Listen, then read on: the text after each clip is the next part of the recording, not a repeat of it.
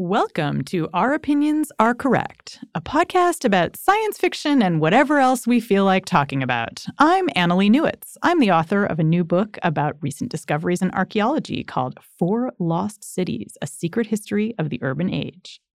I'm Charlie Jane Anders. I'm the author of the recent young adult space fantasy novel, Victories Greater Than Death, and also the upcoming book, Never Say You Can't Survive. I'm so excited about that book, and we'll be talking about it in a later episode. But this episode, we are going to be talking about the thorny topic of gender essentialism. What the heck is it? Why are people talking about it? How does it show up in science fiction? And also, how has it shaped science? So get ready to go down the rabbit hole of what men are, what women are, and if you don't fit those categories, screw you.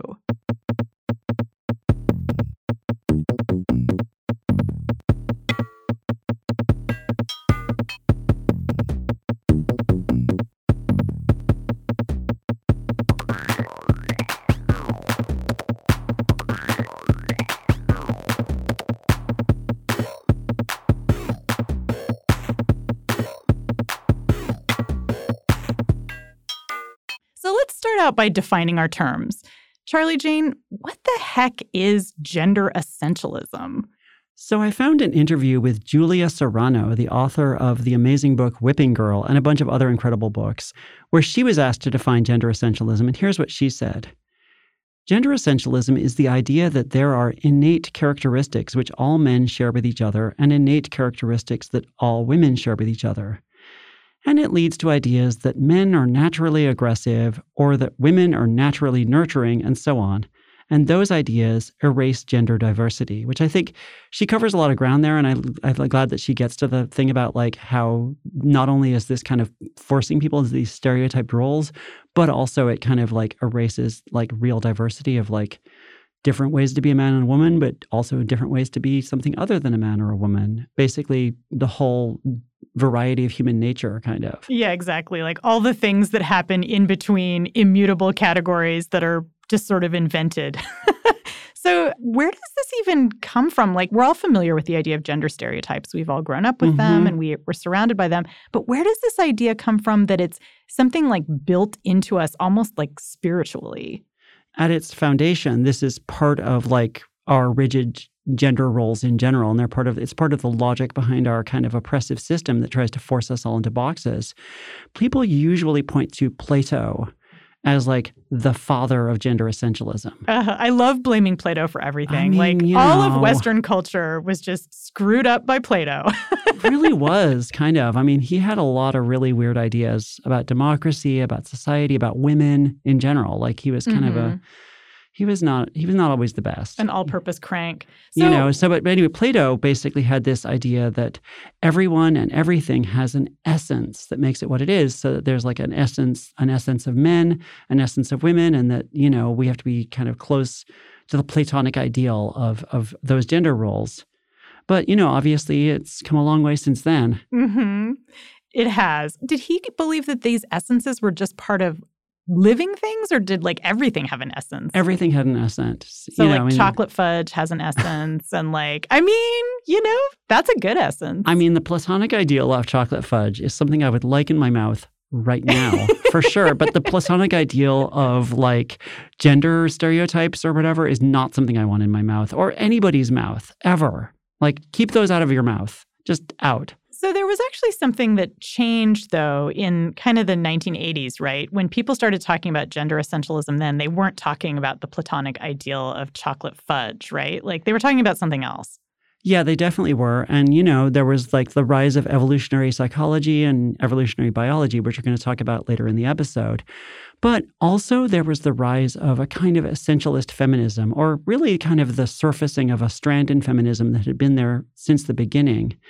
And in the 80s and the 90s, there was a schism in feminism between essentialist feminists who believed that there were these innate characteristics that we just heard Julia Serrano talk about. Mm-hmm. And on the other hand, you know, social constructivist feminists who believed that gender roles are created by society and that, you know, they are immutable and that they change over time and that they're not really tethered to, I don't know, biology or to something intrinsic to men, women, and anybody else. And, obviously I feel a lot more sympathy for the social constructivist feminists, people like, I don't know, Judith Butler. Little side note, I feel like part of the reason I was able to transition and to kind of come into myself as a woman was because I read Judith Butler, and she kind of like made me feel like it was all okay. Like I didn't have to try to embody some, narrow definition of what a woman is like. And that, gender is always kind of a performance, or that gender is kind of a UI that we present to the world in a way, a UX. Mm-hmm. It doesn't have to be something that is like connected to who we were at birth, or that we have to earn in some specific way. And, I think that those ideas help to actually change the experience of not just like cis men and cis women, but also trans people and non-binary people who felt more free to like explore gender in different ways. It's absolutely true. I mean, when I read Judith Butler's first big book, which was called Gender Trouble, it was revolutionizing for me too. And I was a grad student at Berkeley in the 90s when she came there to teach. And I actually took the very first seminar that she taught when she arrived. And I was actually an incredibly annoying student, so I apologize for that. But it was so enlightening. Like you said, it was so great to have someone saying, gender is just like clothing. You can put it on, you can do what you want with it. You can add a weird scarf if you want. You can wear a funny jacket. Like those are all valid ways of experiencing gender. And, she was going up against people like Catherine McKinnon and Andrea Dworkin, who'd been working really hard to expand obscenity law and stamp out pornography because they believed that women were essentially always going to be harmed by sexual content in media that was pornographic, and that there was no shifting of that at all. And so it was a really interesting and weird time for feminism. But let's turn to science fiction and how science fiction reflected that whole debate. Science fiction has obviously always embraced gender stereotypes to some extent, especially classic science fiction, like Golden Age science fiction definitely stuck close to the idea that like men were men and women were women, and that if something different happened, it was weird and possibly alien. That might be a sign that you're really an alien or an android or, right. I don't know. A changeling. And there was obviously classic science fiction was very much dominated by cis men who we've talked in the past about John W. Campbell and his ideas of the superior man. And a lot of classic science fiction stories have a subtext of men being competent and women maybe not being quite so much competent. When you think about like the Cold Equations, where there's this manly man who finds a girl who's stowed away on his spaceship and she's kind of a silly girl. But for me, for my money, the classic science fiction story or classic science fiction episode that really kind of like deals with essentialism or kind of champions essentialism in this really kind of like intense, brutal way is the Star Trek, the original series episode, actually the final Star Trek, the original series episode, The Turnabout Intruder. Oh, yeah. Which, sidebar, Annalie and I actually watched a drag performance of The Turnabout Intruder where, Kirk and Spock and McCoy were played by women, and that actually added a whole extra layer to it. And of course, Uhura was played by a drag queen, and it was lovely. In The Turnabout Intruder, there's a woman named Dr. Janice Lester, who is one of Kirk's many ex-girlfriends. Like, he's always meeting his ex-girlfriends in that show for some reason. And she's upset because when they were dating, she was troubled by the fact that women are not allowed to be captains in Starfleet. What? They weren't? I never stopped you from going on with your space work. Your world of starship captains doesn't admit women. It isn't fair. No, it isn't. You punished and tortured me because of it. Kirk is like, yeah, it kind of sucks that women can't be captains, but, don't take it out on me, man. It's not my fault. And like, I don't make the rules. I just like benefit massively from them. And like, and don't question them in any way at all. It's kind of mind-blowing that like, obviously it was the 60s, but Star Trek is supposed to represent this more progressive future. And we're getting this message that like in the 23rd century, we still won't let women be in charge. And, I wonder what Captain Janeway thought about all that. Yeah. So Dr. Janice Lester basically hatches a plan to use some weird alien equipment she found to transfer her consciousness into Captain Kirk's body and his consciousness into her body so she can be the captain of the Enterprise and he can be this female scientist who's just pissed off all the time. And can never break through the glass ceiling of the spaceship.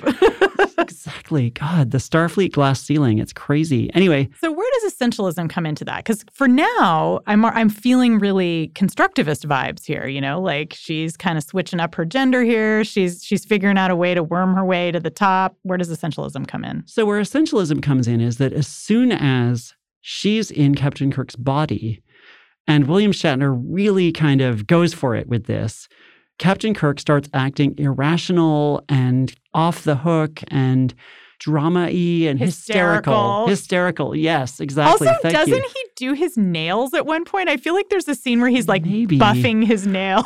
I can't remember if that's actually in the actual episode or if they just added that to the drag version. It might have only been in the drag version, I have to tell you. Okay. But yeah, listeners, let us know. Yeah, we'll have to go back and, oh God. We're not going to rewatch that episode. No. But basically, Captain Kirk, I've seen the episode like 4 or 5 times over the years. Captain Kirk starts acting very irrational and very kind of like, I'm Captain Kirk, why won't you believe me? And just like starts kind of having a hissy fit. And again, William Shatner really just goes way over the top with this because it's William Shatner. And meanwhile, the Kirk who is trapped in like Janice Lester's body starts being more rational and more kind of like, you know, sensible and trying to reason with people. And that's how Captain Kirk gets his body back in the end, is by proving to his friends through his steadiness and his use of reason that he's the real Captain Kirk, even though he's in this other body. And even though in other episodes, of course, Captain Kirk is like a giant baby who punches things, but okay. But he's a manly baby, Emily. Right. He's like, he gets angry. He gets righteous. He is a rational angry baby. Yeah, and so the Turnabout Intruder ends up by kind of telling you that this rule against women being Starfleet captains is a good rule because look what happens when a woman gets to be in charge. Everything just goes to hell. She starts just like janking everything up with her lady feelings and her lady bits and everything. And like, basically, I feel like it's a very conservative episode, which is, you know, even for the 60s, it's weird for the original Star Trek to be that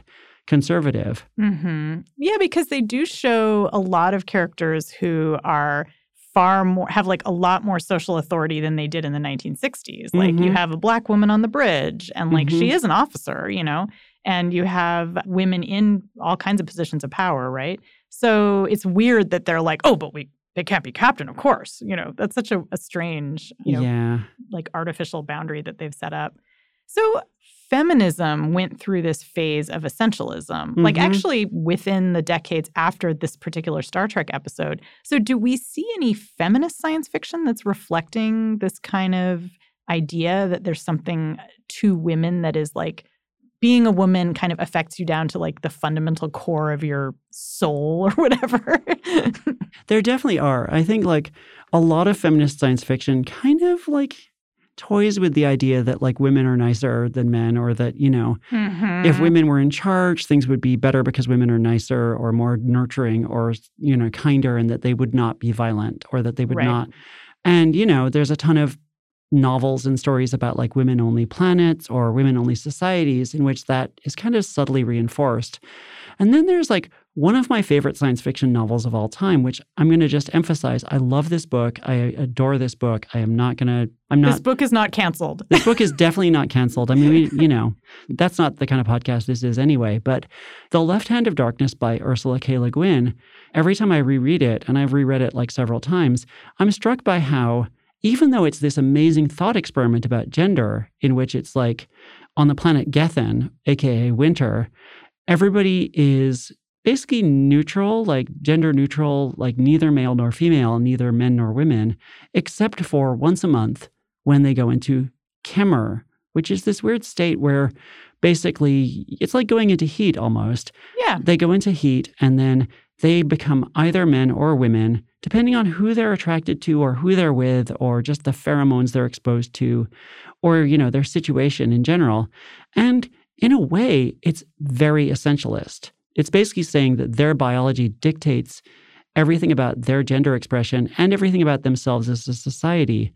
We don't meet any Gethenians who decide that even though most of the time they're in this neutral, non-male, non-female state, they're still going to try to identify as one or the other, as like who they are, or they're going to identify some other gender, or they're going to kind of reject the ways that gender is constructed in their society.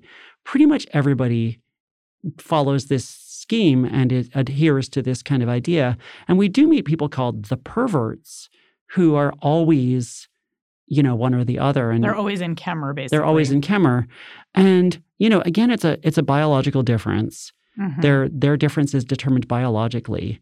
And they don't seem to have any choice about it. Their gender is still not being constructed in any way beyond like what their biology dictates. They have no agency. Mm-hmm.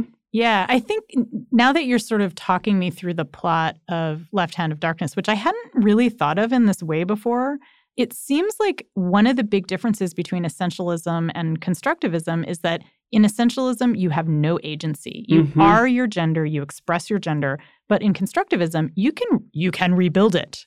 You can make your own gender. And, if you want to make it out of silk, that's great. If you want to make it out of poop, that's fine too. It's whatever you want it to be, basically. Yeah, and obviously these things are complicated in the real world. Like, sure. Nobody ever feels like they entirely just make their own gender. Like, this is a thing that Judith Butler kind of had to confront later in her career when she wrote Bodies That Matter. Yeah. The idea that, like, we don't just, like, decide, like, I'm going to be this gender today. It's partly about, like, our feelings about ourselves and our bodies, and partly about our interactions with the world. And it's complicated. It's not something that is as easy or as playful as a lot of us would like it to be. And a lot of people feel very innately one gender that may or may not correspond to the gender that they were assigned at birth. So it's complicated. But I feel like in Gethin, and part of this is because we're getting most of the story through the lens of Genly Ai, the main character, the visitor from another world. Who does have a gender. And who doesn't really understand Gethinian culture that well most of the time. And he insists on assigning the male pronoun to everybody.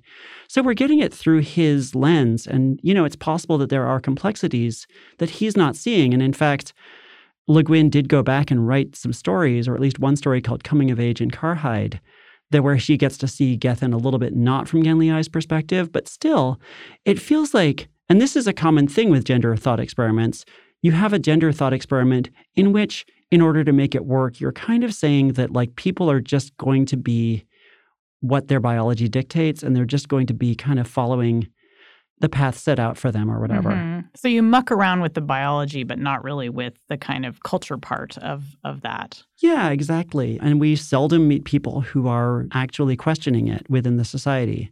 Okay, so let's turn to some more contemporary stories about gender essentialism. Tell me what's going on, after we have like Le Guin and after we have people like Andrea Dworkin hanging around talking about essentialism in the 70s and 80s. So like we talked about before, the 1980s and 1990s were this hotbed of essentialist feminism. And there were these big mainstream books by people like Deborah Tannen, who wrote You Just Don't Understand. Yes. And John Gray, who wrote Men Are From Mars, Women Are From Venus. There was a really popular discourse basically saying that men are men and women are women, and you just can't do anything about it. And like, men are always going to be kind of selfish jerks, and women are always going to be kind of codependent and nurturing and needy and emotionally open and kind of unable to be in charge of anything.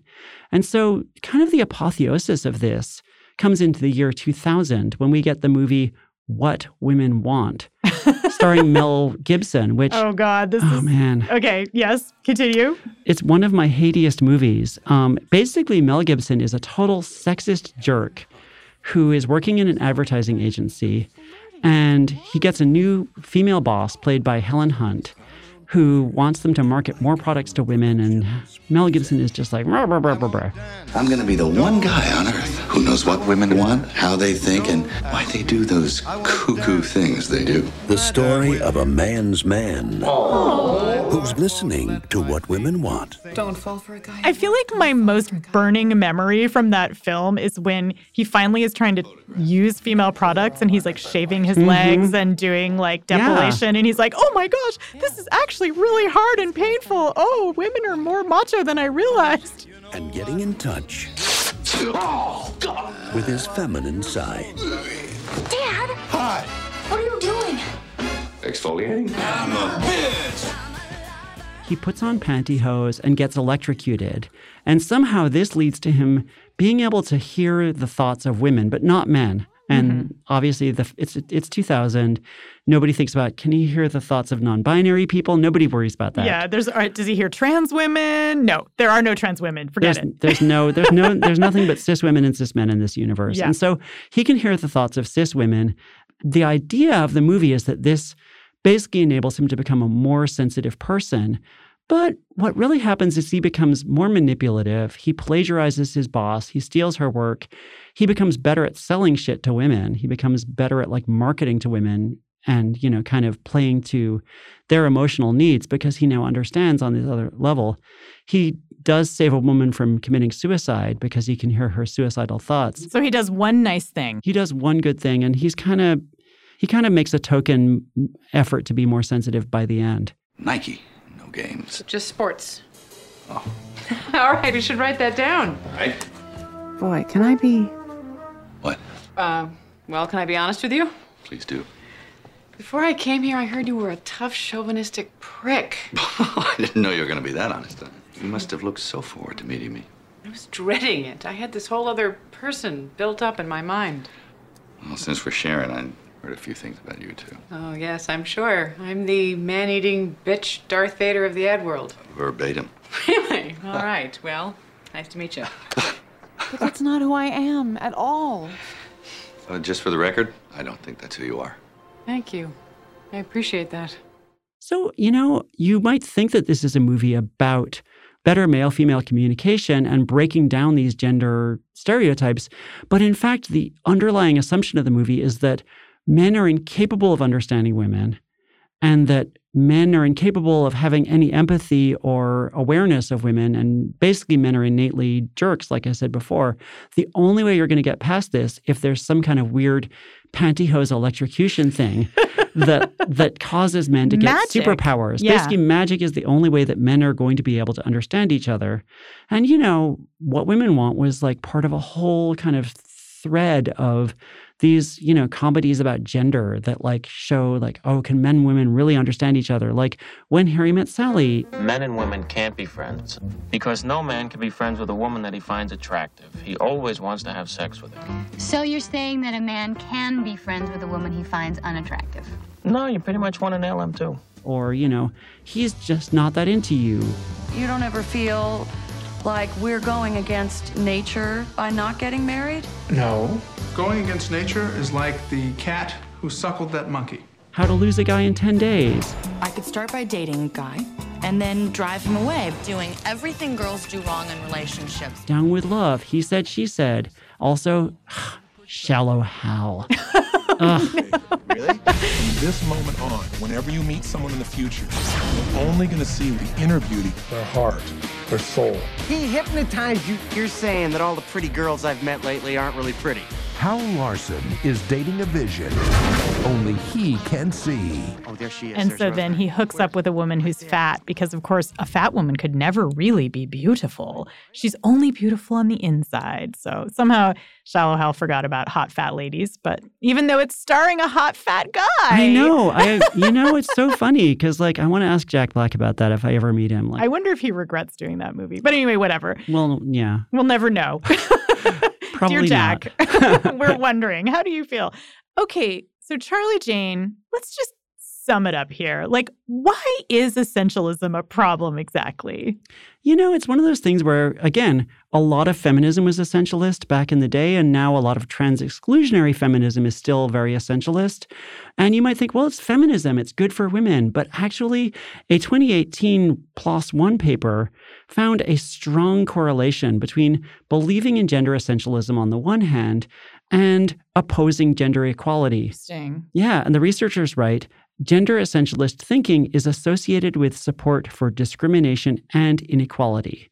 So basically, maybe not surprisingly, when you prop up these stereotypes about how Dr. Janice Lester can never be a starship captain, people might come away thinking that women shouldn't be starship captains and that, in general, women shouldn't be in charge.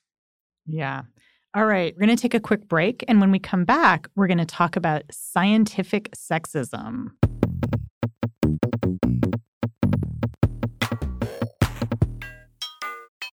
Previously we did an episode about scientific racism, but, maybe now we should talk about scientific sexism. What is scientific sexism? So let's keep beating up on Western metaphysics and go all the way back to the ancient Greeks. So Aristotle is famous for saying that women are basically mutilated men. I think Plato probably thought that was a cool idea too. This idea kind of persists for really hundreds of years in the West. And there's a really interesting book by the historian Thomas Laqueur called Making Sex, where he kind of talks about how over time women have been portrayed versus men. And he says that in the Middle Ages, women were thought of as the inversion of men. And like a vagina is just like an inverted penis. And so like everything about women, whether it was their emotions or their bodies, was just an inversion of men. And it's interesting because as science and medicine are developing out of these ideas in the West, we see women constantly being viewed kind of as damaged versions of men or backwards versions of men. It makes me wonder about all the stuff that people put on trans women, because I feel like all this same rhetoric is often used against us. And, it makes me feel like there's maybe internalized ancient Greek misogyny being turned against us. It's a very long history of understanding the female body in this way. And if you skip ahead to the modern age, you can see how these ideas play out in medicine and science.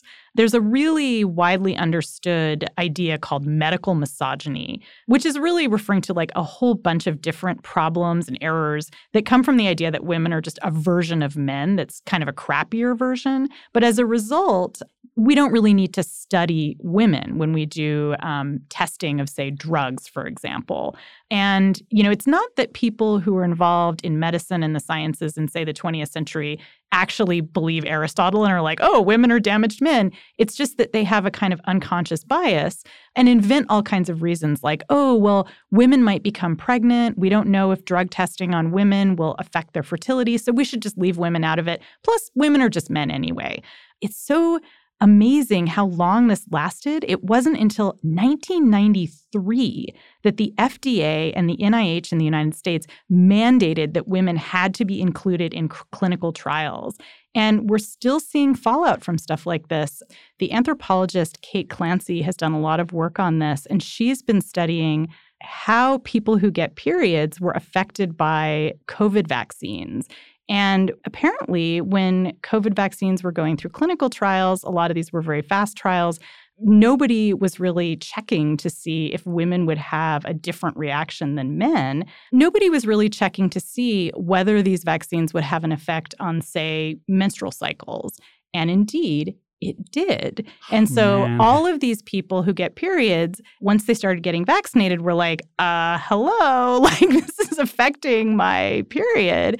And it either hadn't been studied at all, or it simply hadn't been reported. And so people were getting vaccinated and then discovering, holy crap, there's this weird thing happening with my menstrual cycle. I have no idea why. And then on Twitter, people started comparing notes. And so Kate Clancy is gathering together a ton of information about this and is going to publish about it soon. But medical misogyny and medical sexism also lead to another problem, which is that medical issues that are specific to people with uteruses and ovaries often get ignored, or worse, it's actually blamed on psychological problems. And that's why endometriosis, which is incredibly painful, is often either misdiagnosed or women are just told, you're just having phantom pain, you just ignore it. And it's not that giant chunks of tissue are growing out of control all through your internal organs. Don't worry. And it still happens. A lot of people who suffer from endometriosis, just don't get diagnosed for a really long time. And I mean, this affected me personally because I was having a problem where I kept menstruating for 2 years. And I went to doctor after doctor and I was like, this seems weird. I don't like bleeding all the time. And one doctor told me, it's just perimenopause. Don't worry about it. And that seemed wrong to me. And so I went to another doctor who said I needed to do yoga. And then I went to another doctor. And finally, third doctor said, why don't we do an MRI? And checked it out and discovered, my uterus is full of tumors. And And so they weren't deadly tumors. My doctor assured me, like, it would have been fine if you'd left it. It just would have been, more bleeding forever. So got rid of that uterus, by the way. The story has a happy ending. Yeah, I mean, I remember that. It was super upsetting at the time, and hearing you talk about it now is super upsetting in the present. And like, you can kind of tell what bodies are valued or seen as valid by who gets real medical treatment and whose needs get studied. And like, it really is true that like, anything other than a cis white dude's body is considered kind of an adjunct or an add-on or just, an inversion. An inversion or just like a variation that we're just going to like, well, those also exist, but who cares, right? Yeah, that's why it's so great to have people out there like Jen Gunter, who is a gynecologist who has written a couple of great books like debunking myths about having a vagina. She has the Vagina Bible, which is a super great book. That's my favorite kind of Bible, I'm just going to say. Yeah, mine too. She has a new book out about menopause that I'm super excited to read. Obviously, there's a whole bunch of reasons behind this, but what if we had people who aren't cis men doing more medical experiments and more science? Might that, maybe make a little bit of a difference in how these things happen? Yeah. And that is another big issue. When we talk about scientific sexism, one of the things that's causing these problems is that there's misogyny in the practice of science. So you remember Kate Clancy, who I mentioned before? Mm-hmm. She's the person who's studying how COVID vaccines affected menstrual cycles. She did an amazing study back in 2014 about people experiencing sexual harassment in the field while they were doing scientific research. So whether they were going out on a boat, doing research in the ocean, or going into remote areas, doing environmental science, or studying animals in the field, what she did was she just surveyed women and asked them what they'd experienced. She surveyed 142 men and 516 women. They were working in a wide variety of fields. And of those people who were surveyed, 64% said that they had experienced sexual harassment, and 20% said that they'd been victims of sexual assault in the field. And this was especially true for younger women who were, more at risk, and also people who are starting their careers, right? So these are people who, are choosing whether or not to become scientists, and they're being harassed. And 64% experiencing harassment is an enormous number. And you have to understand when you're out in the field, like I've been out on the field for archaeological digs, and you're in the middle of nowhere. Like, it's not like you can go to your aunt's house and be like, I need to stay here tonight, or like even call the police, if it's something really bad. Like, you're stuck with these people for weeks and weeks and weeks, and it can be incredibly terrifying. So that's one reason why we see women leaving the field, is just that it's, the barriers to entry are really tough. There was also a study that just came out just this year in Science from a group of people at the Harvard Business School. And this one is really interesting because they analyzed biomedical patents filed between 1976 and 2010. And they're just looking at medical devices, basically, and anything related to medicine. And they found that patents that had all female research teams were 35% more likely than all male teams to focus on women's health. So, in other words, just having women there means that you're suddenly going to get more medical interventions and medical devices for women. And these researchers called this an inventor gender gap. And they estimated that since 1976, we've missed out on thousands and thousands of female-focused inventions that could have helped people medically. Man, this is giving me a flashback to that book that you and I did back in the day, She's Such a Geek, where we kind of talked about cis women and trans women in the sciences and tech and geeky fields. And just like the stories that we were getting from people about the harassment that they dealt with, but the microaggressions, the macroaggressions, and just like all the stuff that people do to try to push, women and trans people out of the sciences. It's horrifying. Yeah, everything from small things like women being told that they can't wear a skirt when they're in the field to, really major things, like you said, like being told that they're too stupid to do science. There was some really, really heinous stuff in there. So all of that is going on, but meanwhile, there's another strand of scientific sexism. Evolutionary psychology!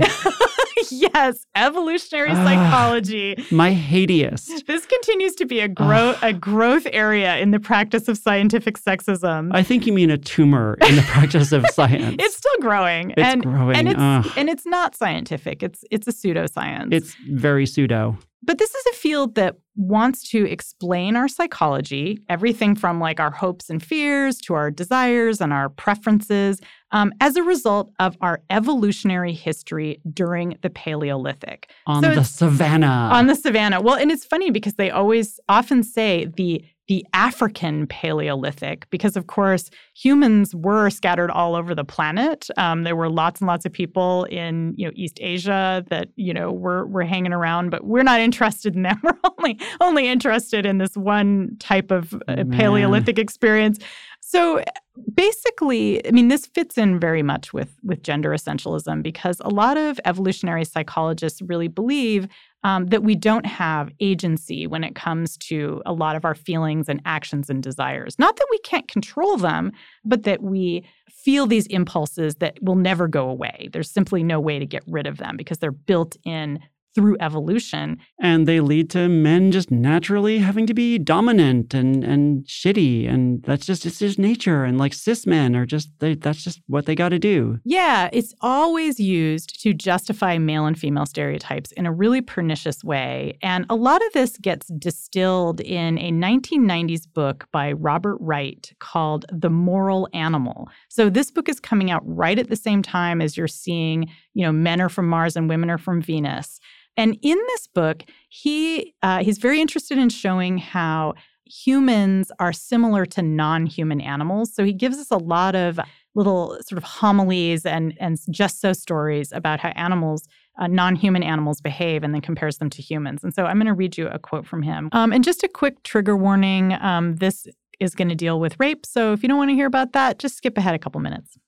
He says, "A female, in sheerly Darwinian terms, is better off mating with a good rapist, a big, strong, sexually aggressive male. Her male offspring will then be more likely to be big, strong, and sexually aggressive. So female resistance should be favored by natural selection as a way to avoid having a son who is an inept rapist." Now, this is a story about orangutans, but he turns it into a parable about people. And it's very much intended to kind of illustrate the way men and women romance each other, that men should be the aggressors and women should be reluctant because only the most aggressive aggressor is really the best for the mate. So basically, there's no cis men who aren't rapists. There's just really good rapists and kind of like crappy rapists. Like it's just the difference is how good you are at rape, basically. One of the phrases that evolutionary psychologists like to use is they'll say that something is an evolutionary dead end. So a non-raping dude is an evolutionary dead end. So when his book came out, it became incredibly controversial, obviously, for all the reasons you might expect. And Time magazine in 1994 did a cover story about this book with the headline, "Infidelity, it might be in our genes." So, of course, Wright went on Charlie Rose, where he said this. "But in general, women have more trouble separating sex from affection, whereas men sometimes have a dualistic approach. That one I'd be interested in sexually. That one I might like to marry.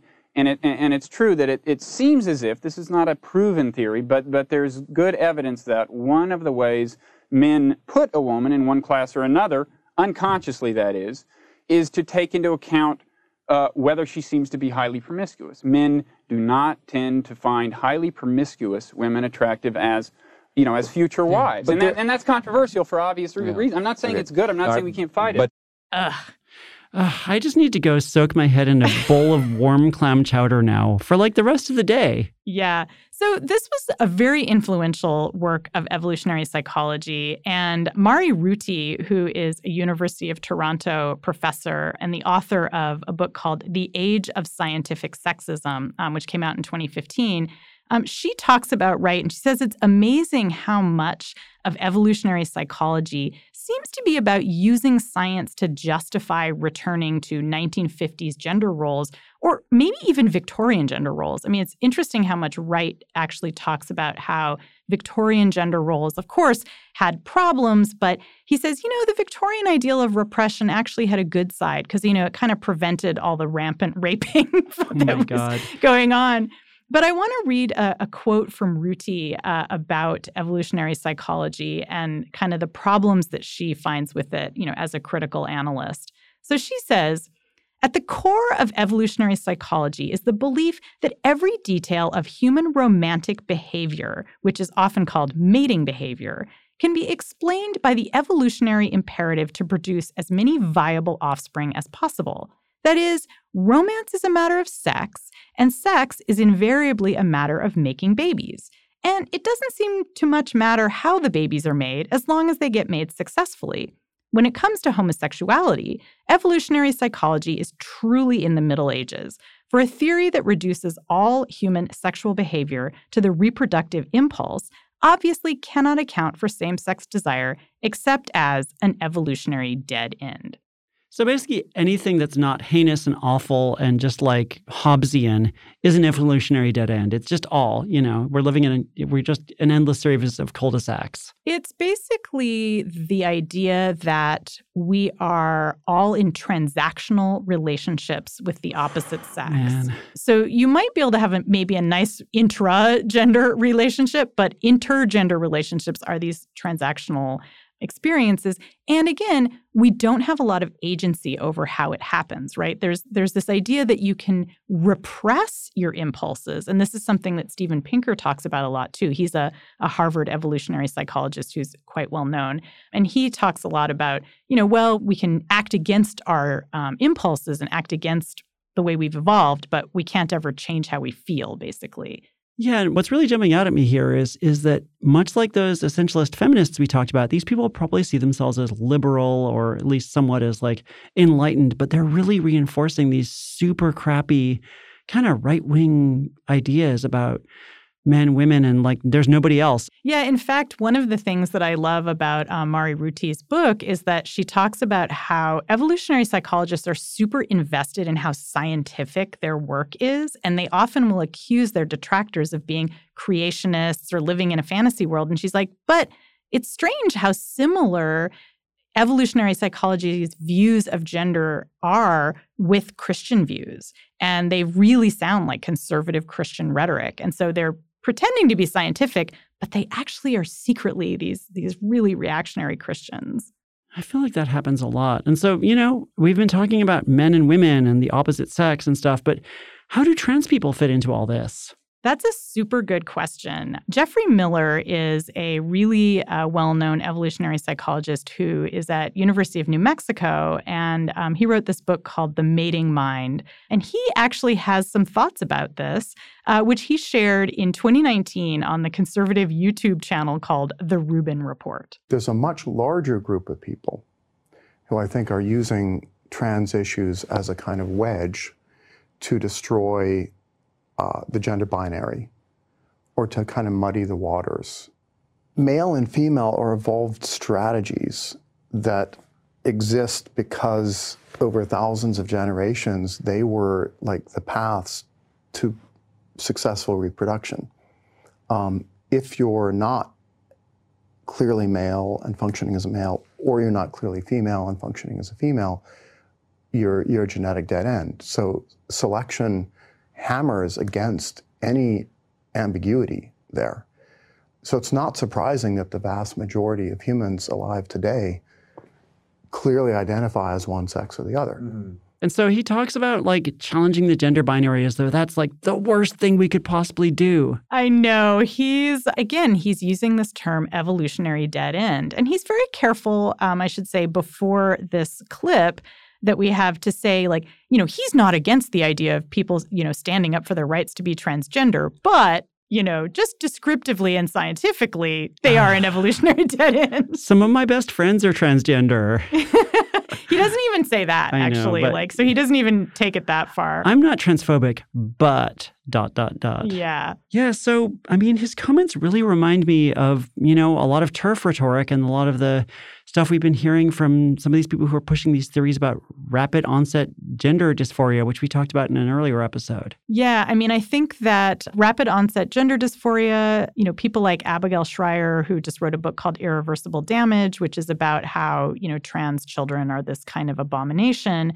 You know, this is all playing into the same school of thought. Like, it all grows out of evolutionary psychology and this idea that there's a scientific validity to these gender roles. Like, it's not just a moral issue. It's not just a philosophical issue.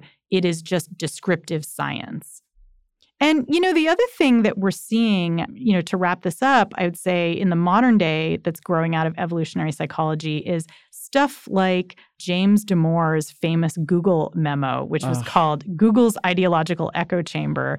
It actually got James Damore fired after a long controversy. And basically, he was an engineer at Google and wrote this, you know, 8 or 9 page memo about how Google's diversity policies in terms of hiring women and BIPOC to elevated positions in the company were doomed to fail because evolutionary psychology shows that women can't be in these leadership positions. And he has a section of his memo where he talks about how women generally have a stronger interest in people rather than things, which is why they might not be very good software engineers, and that also women tend to be more neurotic overall. And so they're going to have more anxiety and stress. And so that might explain why women are always complaining all the time about sexism, because they're just more stressed, you know, they're just more stressed in general. And the thing that was so funny was that, you know, after this memo came out, of course, people were freaking out about it. It was passed around online a lot. And there was a great article by Megan Multaney in Wired where she talked to some of the evolutionary psychologists that Damore cited in his memo. And even they didn't agree with it. They said he'd actually misapplied their research and that he'd taken these broad general studies across huge portions of the population and tried to apply them to this really, really specific, narrow example of the Google workplace. And they were like, that just doesn't work. Like, Google is already selecting for women who are interested in things. Mm-hmm. So you're not going to get this thing of like, well, women are people-oriented. It's like, dude, they work at Google. Like, they like tech. That's not the issue. Yeah, it's this thing where, like, people are like, well, it's science. You can't argue with science. But part of how you get pseudoscience, and we see this again and again in scientific racism, scientific sexism, and scientific transphobia, you get this thing where people use science to confirm their priors. And their priors are always these, like, backward-ass stereotypes that they've decided to cling to that are just, you know, it's like, well, I set out to prove that me having whatever I want and doing whatever I feel like is natural and good according to science. And like, well, of course, you know, you can't question my methods because, you know, it's ridiculous. Yeah. One of the tricks that they'll use in their rhetoric is to say, this isn't a moral observation. This is just a realistic observation. Realistic. And, you know, but somehow these quote unquote realistic observations always wind up sounding a lot like Christianity. So, you know, funny how that is in a Western context that, like, our so-called science, when it's pseudoscience, winds up sounding like the most popular Western religion. So basically, it's bad science. And they should feel bad. All right. Thank you so much for listening. You've been hearing another episode of Our Opinions Are Correct. You can help support the show by becoming a patron on Patreon. We're at patreon.com/ouropinionsarecorrect. And we give you audio extras and we give you little essays and we talk to you and we say hi. You can also follow us on Twitter at OOACPod. And thank you so much to our amazing producer, Veronica Simonetti. And thanks to Chris Palmer for the music. Talk to you in a couple weeks. Bye.